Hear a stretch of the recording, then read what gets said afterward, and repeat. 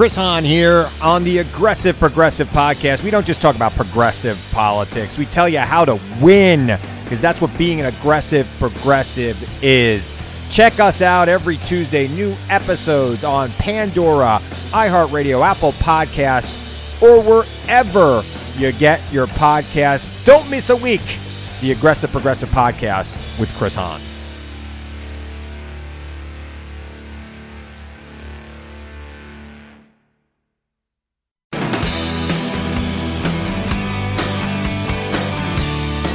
You are now listening to Bigfoot and Beyond, featuring the OG bad boys of Bigfoot, the Dr. Heckle and Mr. Jive of Squatchology, the Chip and Dale of Bigfoot, and I'm not talking about the cartoon. Please welcome your hosts, the Bigfoot celebrity couple Biff Clobo, better known as Cliff Barrickman and James Bobo Fay. Hey, Bobo. How are you doing, man? Pretty good, Cliff. Anything exciting going on? Not really. There might be some noise. I mean, they're tearing apart the town. My next neighbor's getting their roof torn off across the streets, getting their roof torn off. So there's stuff flying in the air and slamming and all that goodness. So if we do hear background noise, it's not Sergio raising hell in your living room? I'm not going to say that. Okay, well, it might be Sergio as well. All right. Of course, Sergio, for all you listeners, you know Sergio. He's that bird that chirps all the time. The parakeet. Parakeet. Well, that's a bird, isn't it? Yeah, he's, you know, dude, I never knew how awesome they're like dogs, like their personalities. Oh, dude, don't let them fool you, man. They're birds. They'd eat you if they could. Yeah.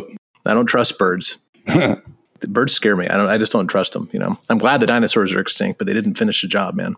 Yeah. Well, okay, I'm being a little rough. I do like owls and raptors and stuff, but I don't know. Birds, man, they don't have hands, so everything you do, they put in their mouth. It's like, oh, gosh. So they bite you for everything. Now and this is great. Now all the bird lovers in the audience I'll get hate mail from them too. That's cool. Well, Bobo, we have a great episode today. We have someone on the episode who is a longtime friend of both of ours. We've been on expeditions with this gentleman. This gentleman has filmed a Sasquatch. He's been on a Finding Bigfoot episode, and he's one of our stops whenever we're back east and hanging out. If we can call this guy and have lunch or breakfast with him, we do it every single time. Love this man. You know him. And for everybody in the audience who does not know him, welcome to Bigfoot and Beyond, Mike Green. Hi, Mike. How you doing today, man? Gentlemen, it's great to talk to you again. I'll tell you, this is really great. This is a wonderful idea. I'm so glad you can come on. We've been meaning to have you on for a long time, but gosh, the way Bobo and I are kind of scatterbrained in general, it's just taken us this long to get you. So thank you very much for setting aside a little bit of time for us. Hey, anytime. I've been storing up horrible stories for 10 years. Yeah, it's been about 10 years since we did that. Mike was our main witness on the first episode back in, I guess, 2011, 10 years ago. And yeah, he was just to give you a little background on Mike, I think he was the chief investigator for the New Jersey Fraud Department of the District Attorney's Office or the Attorney General's Office. Yeah, and he was an Army officer. So he's not like me or something, or Cliff, some jazz musician. He's a productive member of society, like one of the suits, I guess you call them. Suits. You're a suit, Mike. You know, it's funny. Yeah, if you looked at my resume, I'd have to admit, yeah, I was a suit. But once I got home and took off my tie, I've sort of I'm really kind of a Jekyll and Hyde personality, I was sooty, but it was interesting stuff. But my free time was spent doing. I didn't go in for bowling and the PTA. No, I know. I was just busting balls on you a little bit, but yeah, I mean, you were like, a respected professional and all that, smart guy. Yeah, actually, one interesting thing that I did that is sort of germane to what we all of us do is I studied to become what's called a question documents examiner, which is basically you're a forgery expert to testify in court as an expert witness. So you're taught to, well, in this case, examine documents to see if they've been altered or they're true, or, somebody's writing somebody else's name, that kind of stuff. But it teaches you to look really closely at what you're seeing in front of you and pick it apart in your mind and with your hands and sometimes with machines to see, if it's real or not. Which is directly applicable to like fake photographs and all that other stuff. I mean, you probably use that all the time, right? Yeah, exactly. Fake photographs, casts, and certainly all these videos that are on YouTube. But you don't have to be a forgery expert to look at most of those.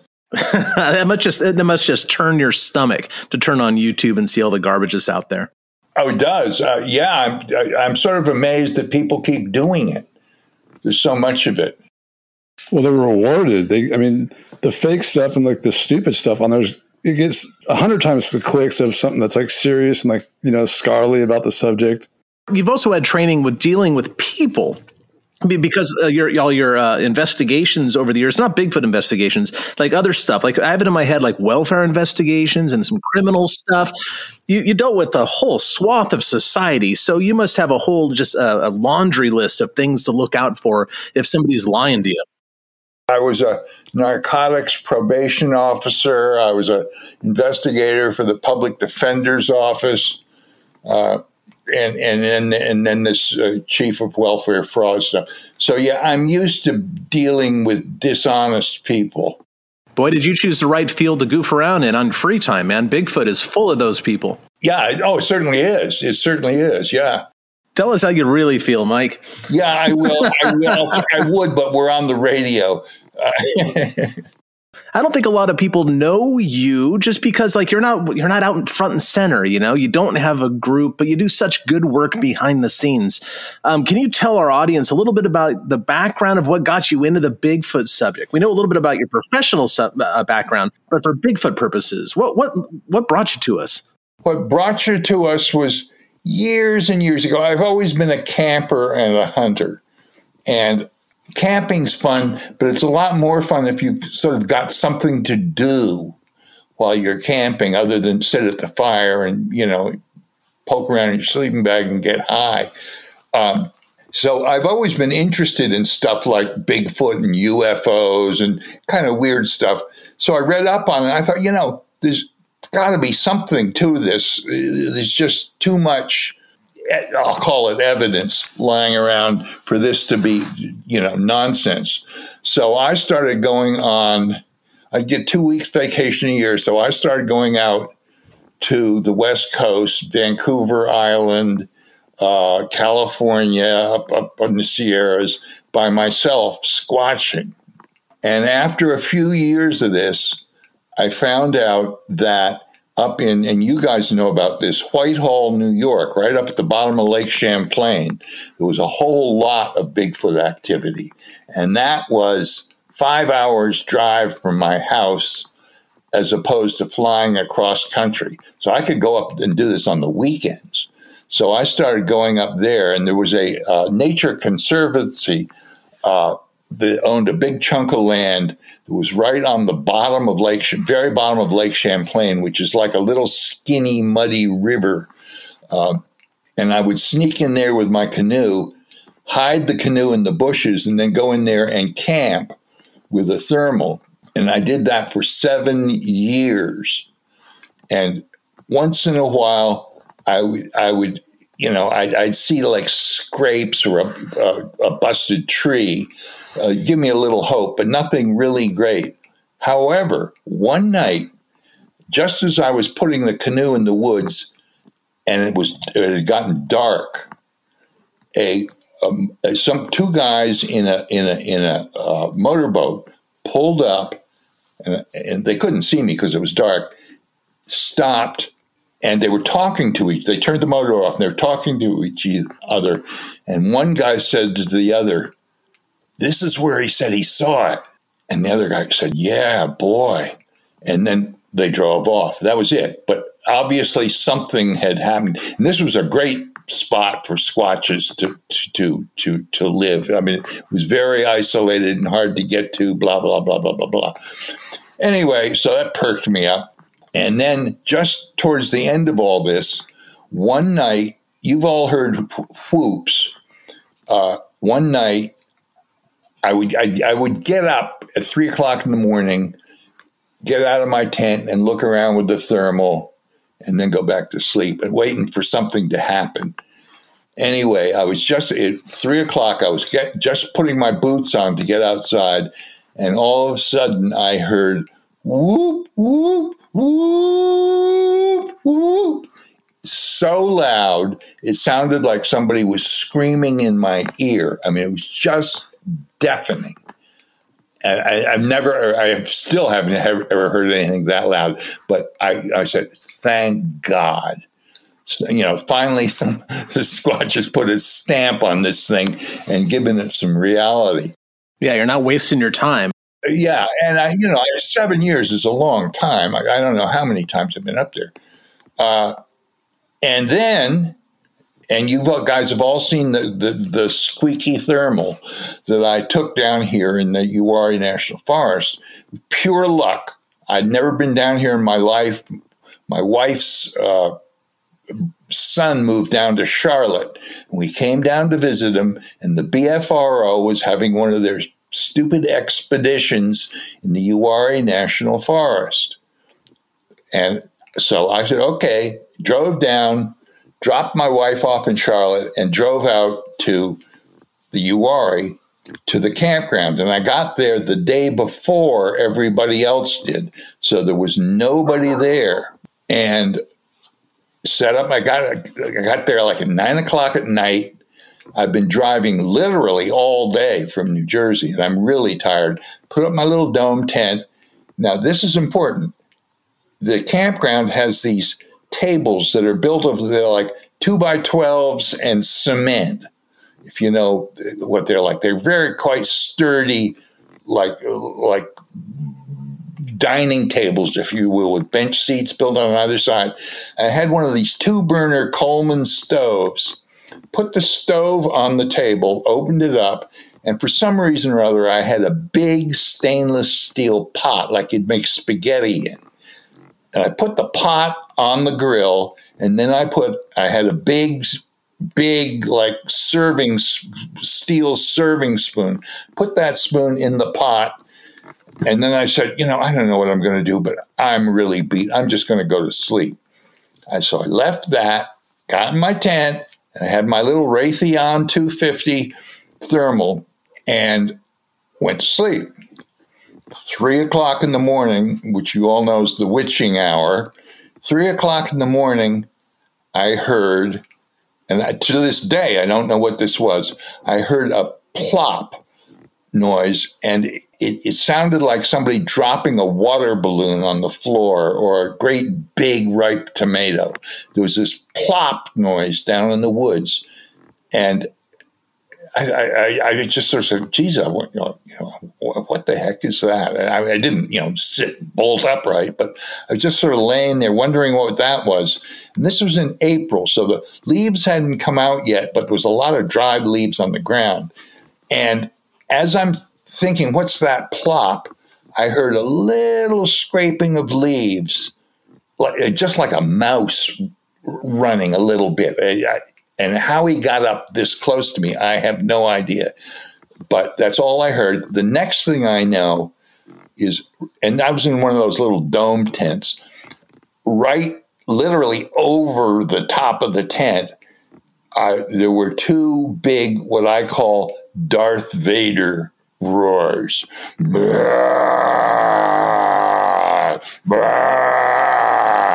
Right over my head, followed by sort of a backhanded swipe whack at the tent, which I've heard other people talk about this basically same thing happening. Sort of a whack at the tent, not to hurt it, but sort of, hey, anybody home kind of thing. And this all happened much quicker than it takes to tell about it. So I whacked the side of the tent back, just sort of, yeah, there's somebody here. Occupied. And I heard it start to run away. Boom, boom. And then I heard a tinkling noise, a metallic tinkling noise that sounded, all I could think of was it's a dog's chain link dog collar. It certainly didn't sound like a dog, but they made this metallic noise. Anyway, I got up, went out, looked around with my thermal, nothing. In the morning, look, and the place is not conducive to fingerprints at all, footprints. Anyway, I looked over and I still had this, what was this metallic noise? And it was maybe 20 feet away, is the table with the Coleman stove and the pot and the spoon. And I went over and I gave the table a shot with my hip, and it made the tinkling noise. He had, in running away from my tent, he had run into the table and jarred it and made that tinkling noise. That son of a bitch. All right. So I knew it wasn't a dog.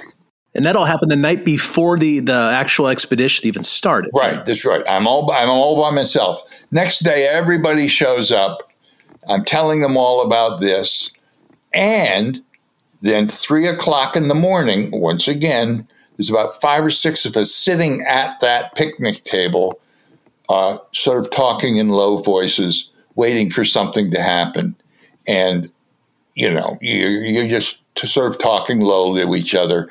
And every 10 minutes or so, I'd get up and I'd take my thermal and I'd just scan around. And, with a thermal, you don't have to look very hard. The white things really jump out at you.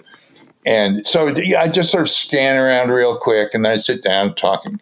On top of the thermal, I had a little baby digital video recorder, a DVR, that had, and this is the stupidest thing I ever did in my life, it had a 256 megabyte, not gig, megabyte SD card in it, about as small as you could possibly get. And I was saving that for when I'd really need it. Well, anyway, the last time I stood up, I looked around. There he was, about, 90 feet away, walking sideways to me, right to left. And sort of just like in the movies, you get this big white silhouette, hunky, no neck, big arms, hunky shoulders, striding along, da-dump, da-dump, da-dump, da-dump. And I'm watching it through the thermal. And I stupidly said in sort of a stage whisper, "There's one now." And of course, everybody stopped talking. And I realized I didn't have the DVR running. Duh.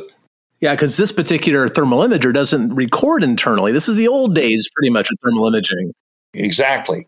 So I put it down, and it took me about, 5 or 10 seconds to get the DVR up and running. And I put it back up, and of course, he was gone. But I knew what I saw, and I knew what happened the night before. I said, son of a bitch, this is the place for me.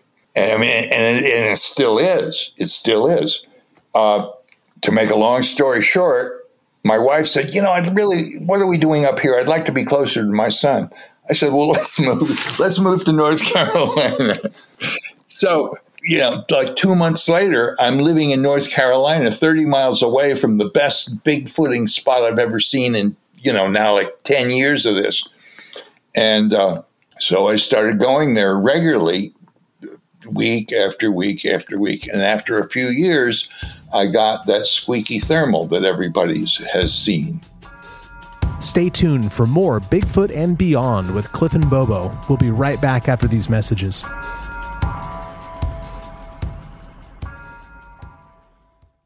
Sonidos of our music. Sonidos of our voices. Sonidos of our stories. Listen to the sounds and voices of Latin music and culture with Pandora stations like RMX, La Vida en Pop, El Pulso, and Satélites, and podcasts like Ruby Rosa and more. From music to stories, all that we are is in the sonidos of our culture. Listen now on Pandora. Yeah, so back to the squeaky footage, Mike. That was taken in the same spot where you saw the one initially on the expedition, correct? Yes, it was in exactly the same spot. And that campground, it's not particularly pretty. And during the week, there's nobody there. So I'd I'm unemployed. I got all the time I want, retired. So I'd go down during the week and I'd have the place to myself, and I'd go to that same campsite, and the stump where I had put the Zagnut bar that I would use for bait. And I usually used a jar of peanut butter, but I'd forgotten the peanut butter, and I had the Zagnut bar for myself. But so I thought, well, I'll take one for the team, and I put the Zagnut bar on the stump. Had the peanut butter disappeared ever during that time? Yes, actually. You know the regular size jar of peanut butter, they usually have like a red top that's like 3 or 4 inches across. A red plastic top, and it's a glass jar, or glass or plastic, I don't remember. But anyway, you need a thumb and fingers to open that thing. And a raccoon's hands aren't big enough to do it. You need something with hands as big as a person to open a regular sized jar of peanut butter. So I took a jar of peanut butter, opened it up, took a scoop out, smeared it on the lid, and then put it on the stump. In the next morning, the red lid was lying there by itself. The jar was gone, and there was no peanut butter in sight. Anyway, what I usually do is set up the jar. At the time I was using the Raytheon with a better DVR on top of it. Set that up, point it at the stump, turn it on about 11 o'clock at night, and go to sleep. And I did that over and over and over and over. And then this last time, as I was setting it up, I heard down in the woods, I heard a rustling, like something walking around. And I thought, I'll bet you since nothing had happened all these other times, I'll bet you he's watching me right now. So I put the thermal on the tripod, pointed it at the stump, and as you guys probably know, the Raytheons, unlike the newer thermals, don't have autofocus. You had to manually focus it, and I was in a rush. That's why you see the jelly donut instead of more of a squatchy thing. Anyway, I turned it on the thermal. Then I got in my car and drove off. Drove away from the campsite so that there was nobody else there. So obviously I had left the bait by itself, and it didn't have anything to fear, so to speak. And I waited about 2 or 3 hours until I knew that the battery on the thermal had run down. And then I went back, and the candy bar was gone, the battery had run down, and I had to wait until the next day till I got home to recharge the battery and see what I'd gotten. The battery on the Raytheon and the DVR had run down. So I had to go home and plug in the DVR, and that's when I saw what I'd gotten. And I really couldn't believe it.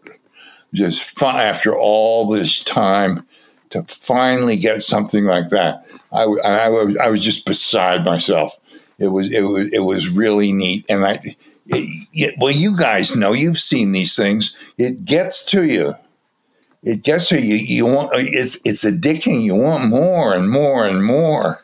Yeah, I think that's the curse, that is often associated with seeing Sasquatches, It's the curse. Like either you're not going to let it go or it gives you PTSD. Like something happens to you, that even being involved in this subject for too long, Yeah, I can't let it go. I mean, I'm sort of happily hooked because it's an extremely interesting, albeit expensive hobby. It's fascinating. I just wish I could get more of it, and the only way to do it is to do it. Yeah, there's worse things to be addicted to.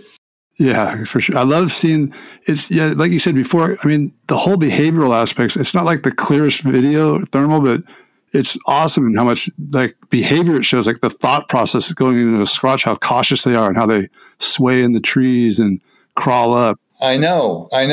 It sort of when you You're absolutely right, Bobo. When you know what happened, and you don't have to have somebody sort of walk you through the video with them sneaking up and getting the candy bar, it really is the way that how cautious it was. Even though he saw me drive away, he still acted like he had to sneak up there. And I think you driving away actually probably played a big role in it feeling safe enough to come up, and because it was one of the major flaws, I think, with Bigfooters in general. We all want to be, every one of us, I think, wants to be Roger Patterson, the guy holding or the gal holding the camera. I saw it, I filmed it. But you took yourself out of the equation. You removed your own ego from the situation, and the Sasquatch responded in a way, like it finally felt safe enough to come up and even then, knowing you weren't there, it snuck up on all fours. Yeah, it did. It's well, I mean, that's why they are what they are, and they're so successful because they're so careful most of the time. Yeah, and I think I'm paranoid, but I've got nothing like I can't hold a candle to these guys. Speaking, and I want to throw something in here, which is kind of neat, and I may be preaching to the choir. But do you guys know about the FLIR and Seek little baby thermals that plug into your cell phone? Yeah, sure. Mm-hmm. You do? Yes. Okay. I took one of those. I took the Seek one, draws its power from the phone. The FLIR one, you have to charge it up. So the Seek one, what I did is I bought an extension cord, if you will. So that I plugged one end into my phone and the other into the thermal, which is about the size of a domino. And it's on a little, it's a little old tent pole that goes through a little hole in the roof of my van. And it becomes a periscope. And it's this little teeny little black thing sitting up there. And all I got to do is twirl that little tent pole around and I get a 360 degree thermal view of everything around me, and the as you know, the app for that's on your phone you can record with, and you can do all the color palette stuff and all that. But for $250, I think that is really a terrific gadget. Now, how is the resolution? Because that's one of the major factors. Not bad at all. Not bad. It's not. No. It's not bad at all. Yeah, no. I'd say more than adequate. A lot depends, sometimes when it's been hot all day and then it's hot at night and the trees still stay hot and blah, blah, blah, things get a little bit kind of mushy, but not much. I'd say this stands up very well to others, despite only costing $250. And the beauty of it, this having to have this little tiny periscope, and you could put it do it in a tent just as well. When you have it on your phone, the problem is you can hold the phone in your hand and look, but you've got the face of the phone all lit up with the picture that the thermal's taking, illuminating your face. So you're not being particularly unobtrusive. But this separates the camera from the phone very neatly. It cost me like $250 or something on Amazon to get this extension cord, and it works great. Yeah, that'd be the way to do it, because you don't want to light up your whole face looking at a phone. Because, I don't know, I think Sasquatches are very light sensitive. I'm assuming you guys do too. And the last thing you want to do is blast yourself with a spotlight while you're, trying to get it not to run away. Right. I have used this a couple of times in a tent, because sometimes I go tent camping down there and I don't use the van, and it works just as well in the tent. It's wonderful. You can stick it in your pocket. It weighs nothing. They're really a terrific gadget. Where were these things 10 years ago, right? When we were hauling around 250Ds in the woods and things. I know. Well, I found now that the some of the thermal imagers that I've got, what do they call it? I want to say Vue, V-U-E. It's made by FLIR. And now the VUE, it's just a little standalone thermal. You put some power into it, and there's a video out. It's about the size of my fist, maybe a little smaller. Now they're very expensive, but the original version, which is the one that I got on eBay, I think cost me about $600, and it's great. It's kind of like the Pathfinders they used to have. Well, actually, I still have a Pathfinder too. I have the Pathfinder, the Raytheon, and the View, and I stick all three of them up on top of the van at night, and let them run into the DVR. With no luck, I have to say. But are you still baiting them with peanut butter or Zagnuts or whatever? Peanut butter is sort of my favorite. I do have recordings of babies crying, babies cooing, and children, like little kids playing in the playground, and fawn bleats. And I have fairly long recordings of all of those. And I have a little PA system in the van that goes through the hatch on the roof. I can really make it sort of obnoxiously loud, which I think sort of defeats the purpose, because if you're going to have a baby crying, that the whole stadium can hear it, it doesn't sound too real. So I try and keep it down and hope that, it's going to be, whatever it is going to be close enough to hear a reasonable volume of whatever it is that I'm playing. But between the sounds and the peanut butter, that's about it. Honey sometimes. But I think, Bobo, weren't you guys big on like donuts? I was big on donuts. I don't know if the Bigfoot was. And Bobo got big on donuts. I put out all kinds of stuff. The ones, I think I made such an antagonistic relationship with the ones that were near me that they just never took my food. Have any of you had peanut butter experiences? Only in the bedroom. Yeah, this is a PG-rated show. I've put a lot of bait out over the years, or offerings, or whatever word you want to slap on this thing. And I've never had anything taken to my knowledge. Never once. And I don't know if they just weren't around, because obviously there are very few of these things, or it saw me do it, or who knows. But I've never been successful. But I do have friends, beyond you, of course, that say that they have been successful. And I would bring up the Nutella jar, the Nutella cast, as being one of the most important examples. I mean, this is shallow. I'll be shallow. I want to be the guy that proves it. Now, do you carry a gun? Yes. To do that? Yes. You can edit this out if you want. No. All views are welcome. I wrote that book, Sasquatch for Sale. Yes. Which, by the way, I'm proud to say still sells fairly regularly on Amazon.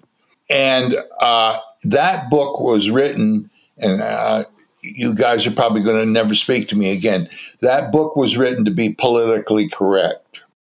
It's all right. It does not mention that from day one, I have carried a gun. No, but you know what? I was surprised to learn that you were carrying around tranquilizers back in the day. Oh, yeah. That at first I thought, I'm going to get close enough. When I went up to Bella Coola, I had a tranquilizer gun, and my vet convinced him. He gave me a prescription for Rampon, is the name of it. It's an animal tranquilizer. They still use it. And you can order the darts and the gun over the internet. And it's good for about 50 feet. But I thought, what the heck? Well, I soon realized that if I ever even see one, I'll be lucky, much less get a shot at him. So I gave up. But it was kind of fun to have a tranquilizer dart gun for a while. But anyway, I traded it in for the largest rifle with a thermal scope, which is what I use now. And I will take 30 seconds here and give you my rather shallow rationale, which is men, for better or for worse, and probably for worse, have killed, stuffed, and eaten everything, including each other, on the planet. Absolutely everything. Why does this guy get a pass? All we need is one. I've got mixed feelings. I really do, and I feel bad, but I don't feel bad enough. I guess I'm shallow or whatever. I don't know. That's all good. If you didn't feel bad at all, you would frighten me. No, I have really mixed feelings about doing this, but and you've all been in this as long as I have. It is so frustrating. I look my wife, my son in the eye. They've seen the video. They've heard me tell the stories. And they're going, yeah. But I know what's going on. And I'm sounding paranoid now. I know what's going on behind those eyes. And they're going, is he crazy? I don't know. You guys, until you see one and you know it for yourself, what you've seen, you can't swallow this 100%. Stay tuned for more Bigfoot and Beyond with Cliff and Bobo. We'll be right back after these messages.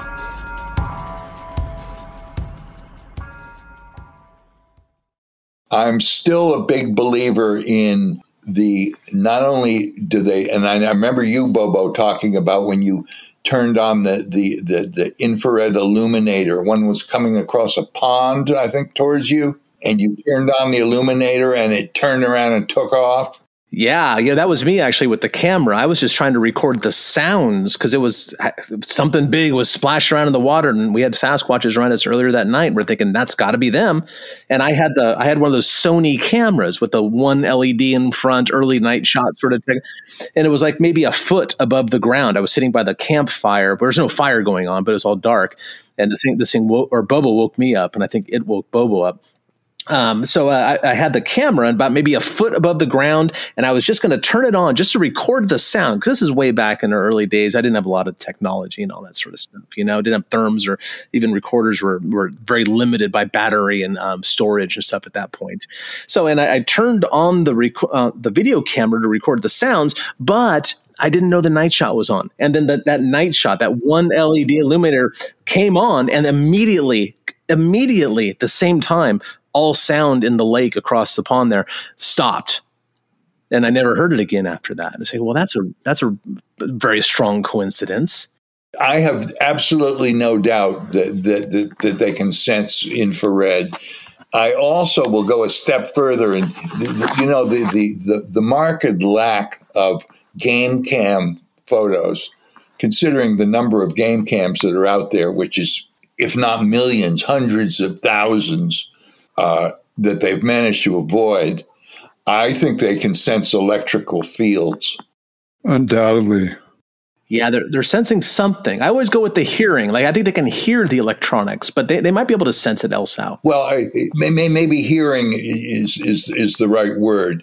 But you know how, like, pigeons can know where north is, that kind of stuff.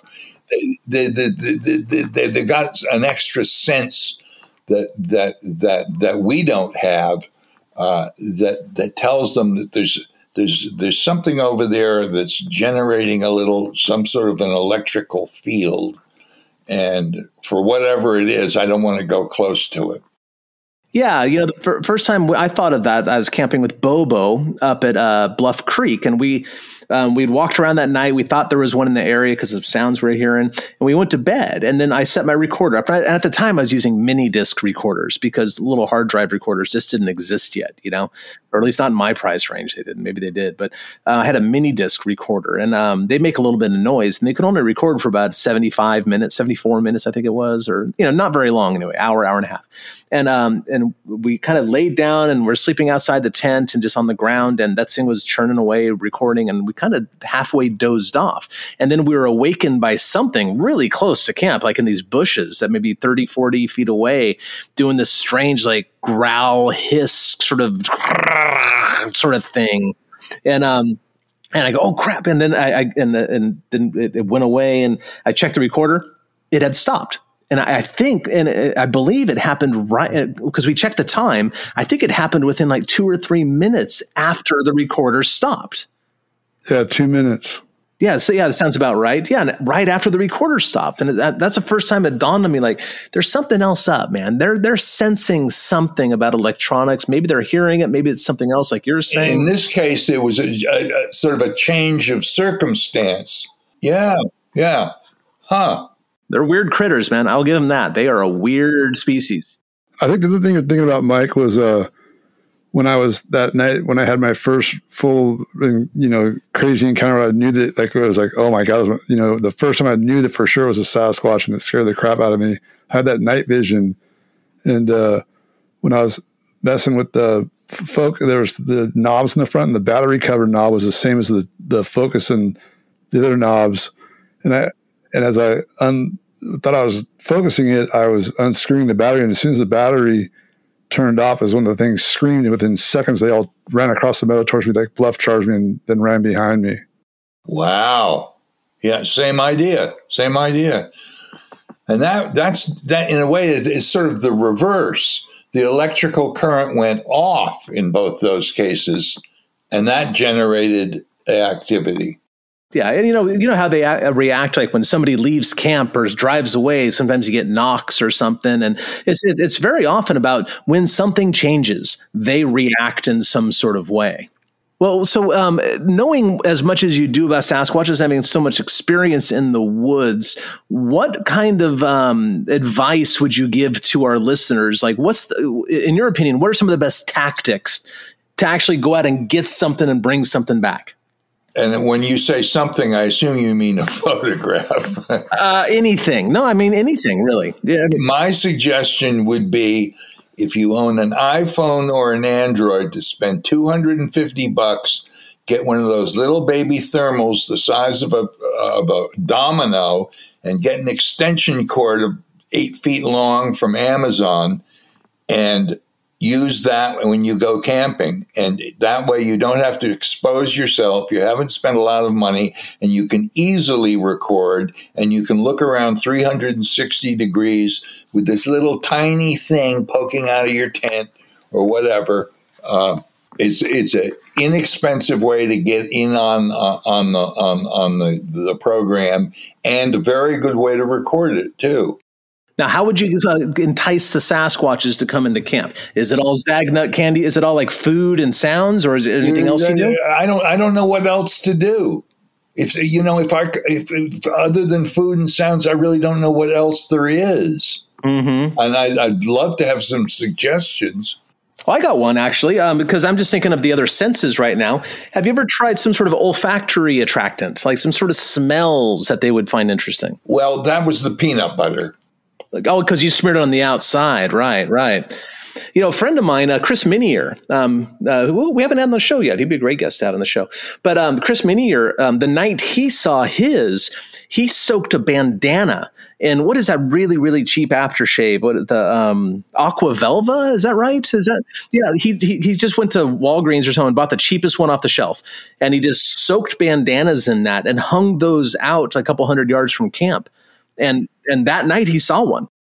Really? Oh, now that's a good idea. A strange smell.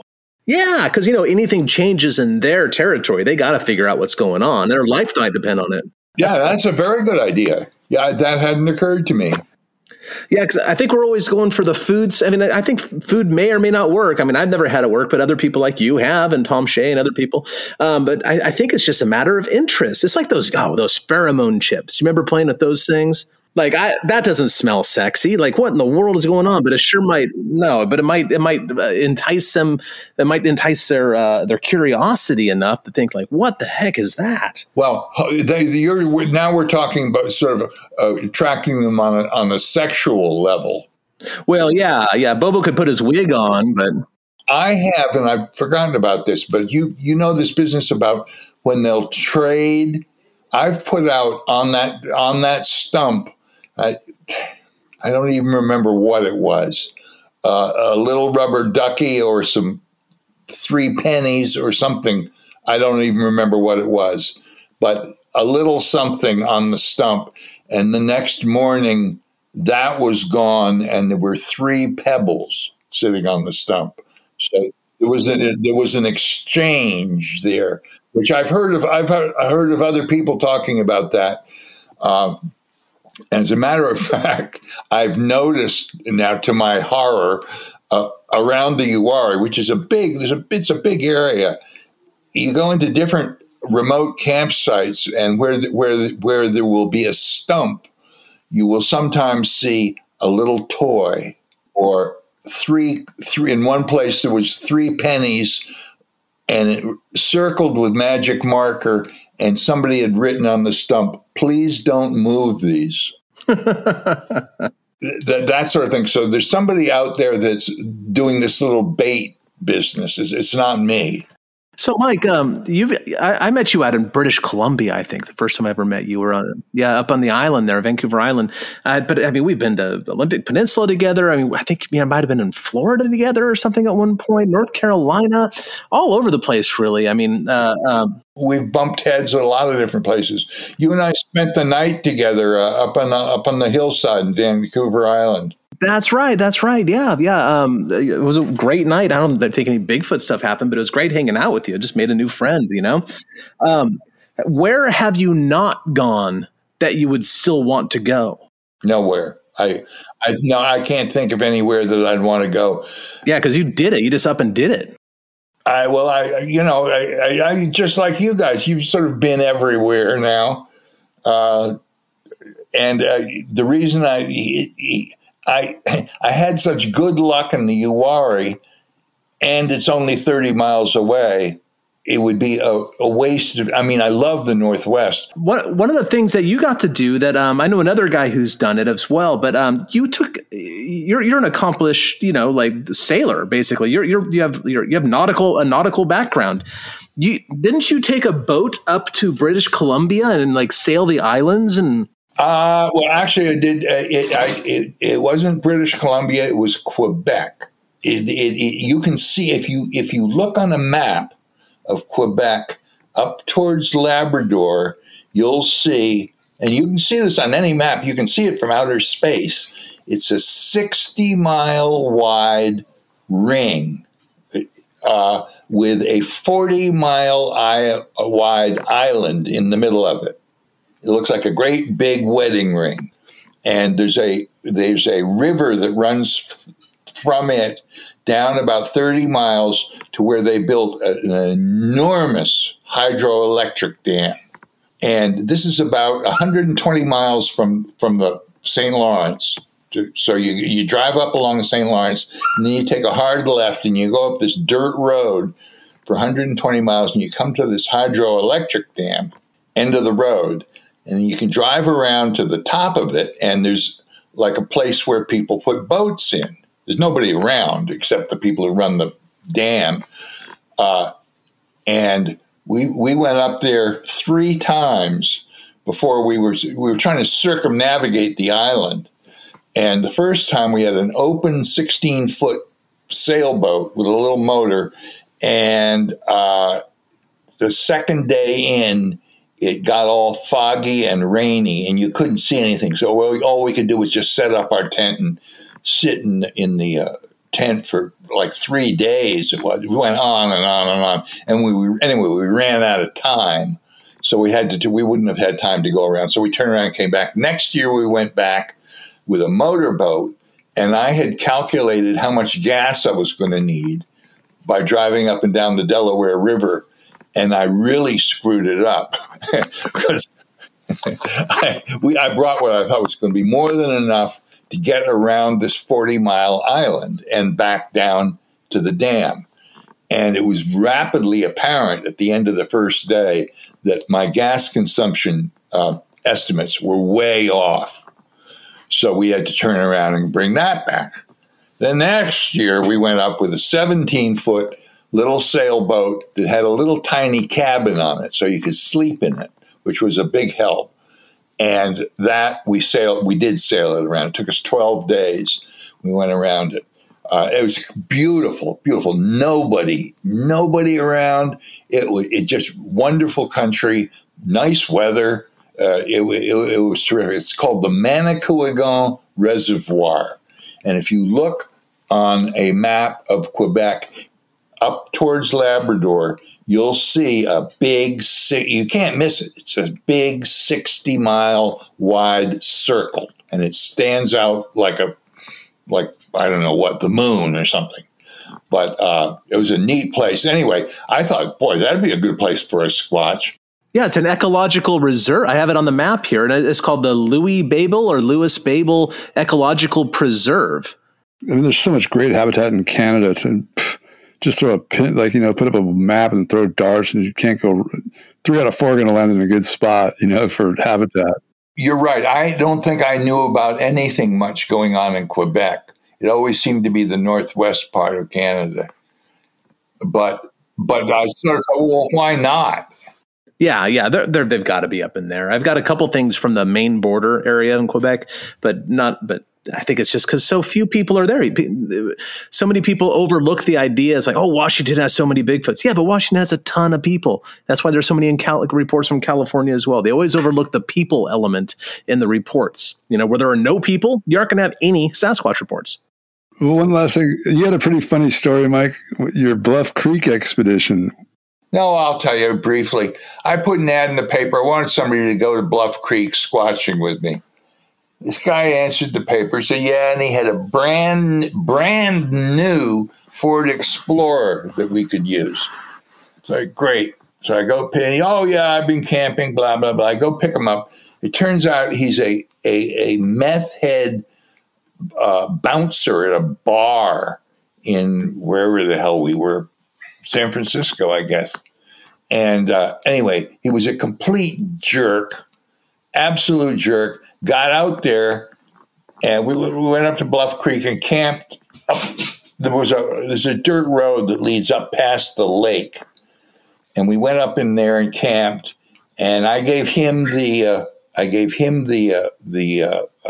video camera, and I had the rifle. And he immediately started seeing things. There's one, video here, video there, blah, blah, blah, blah, blah. We had the car parked pointing slightly downhill. And it was a very shallow downhill. And he decided I was going to sleep in the tent. He was leery about sleeping outside, so he slept in the car. I wake up in the morning. The car is now 50 yards down the road, run off the road with its nose in the bushes. He says, I woke up in the middle of the night and I turned on the headlights and I saw one, and I thought I would creep up on it or something. I don't even remember now. Anyway, so he said I didn't want to turn the engine on, so I coasted down there, and then I ran off the road and fell asleep. Well, and this is a big RV. We couldn't get it back on the road, and even if we could, the battery was dead because he'd gone to sleep and left the headlights on. I hiked down to Fish Lake, which is a couple of miles, and I ran into a couple there. They're driving along, and I flagged them down. They took me to the ranger station. I talked to the ranger, and I showed him my, investigator ID, blah, blah, blah. And he very nicely drove me back up there.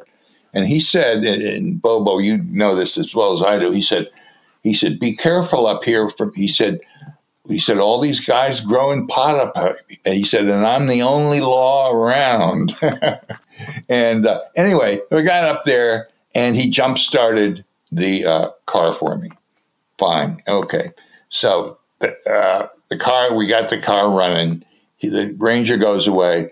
Then the next day, we drove down to Bluff Creek. We were up, and we drove down to the creek itself and parked the car, and we started walking down along the side of the creek. And he said, stop. He said, there's people over there or something like that. And I said, yeah. He said, no, there are. So I said, okay, we'll turn around and we'll walk up the creek. So we walk up the creek and we go for about half an hour. And he said, there's somebody behind that tree there. He said, the guy motioned to me to go back. And I said, yeah, right. I said, okay, look.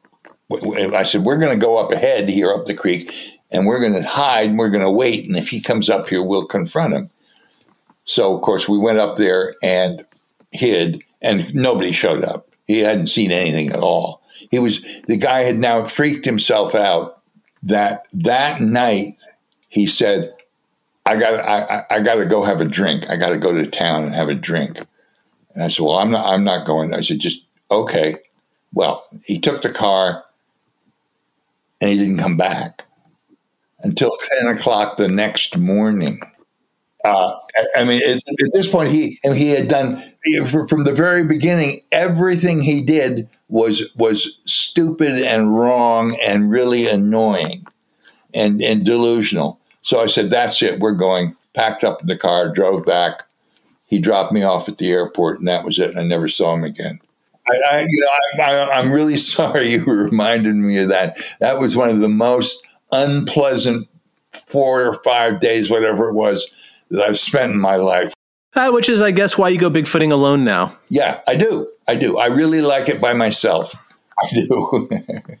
Well, Mike, thanks so much for coming on Bigfoot and Beyond today. It has been far too long since all three of us got to hang out and just shoot the poop for a little while, man. I miss you, man. You were kind of a fixture in my Bigfooting life for a long time, and now we live on opposite coasts, and we just don't cross paths very often. So thanks very much for coming on and hanging out for a while. You are very welcome. It's been great talking to you all, and I wish you all the best. And I've got a son living in Santa Cruz now. So the next time I'm out that way, I'll look you guys up. Yeah, give us a holler. Maybe I'll drive. We can all rally in Bluff Creek and have a good trip out there without all the weirdness. Yeah, I'll leave the guns at home too. Your choice. All right, guys. Well, thanks very much for having me on. It's been great talking to you, and I hope we can do this again soon. Take care. Bye-bye. Bye.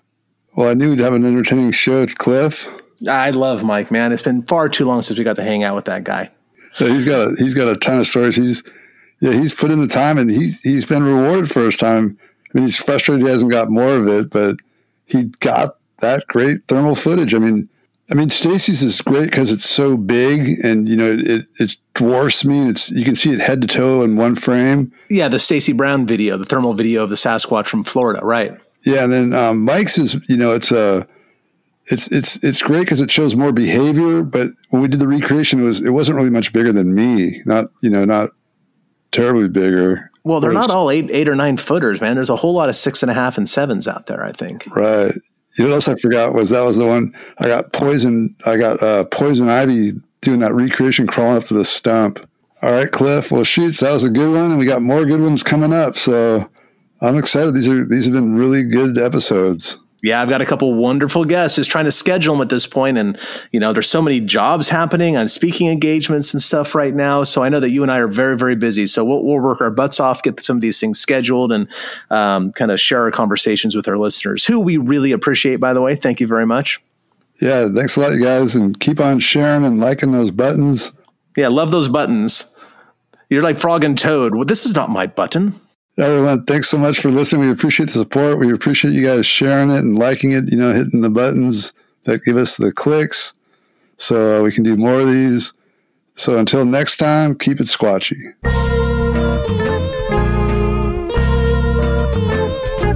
Thanks for listening to this week's episode of Bigfoot and Beyond. If you liked what you heard, please rate and review us on iTunes. Subscribe to Bigfoot and Beyond wherever you get your podcasts, and follow us on Facebook and Instagram at Bigfoot and Beyond Podcast. You can find us on Twitter at Bigfoot and Beyond, that's an N in the middle, and tweet us your thoughts and questions with the hashtag Bigfoot and Beyond.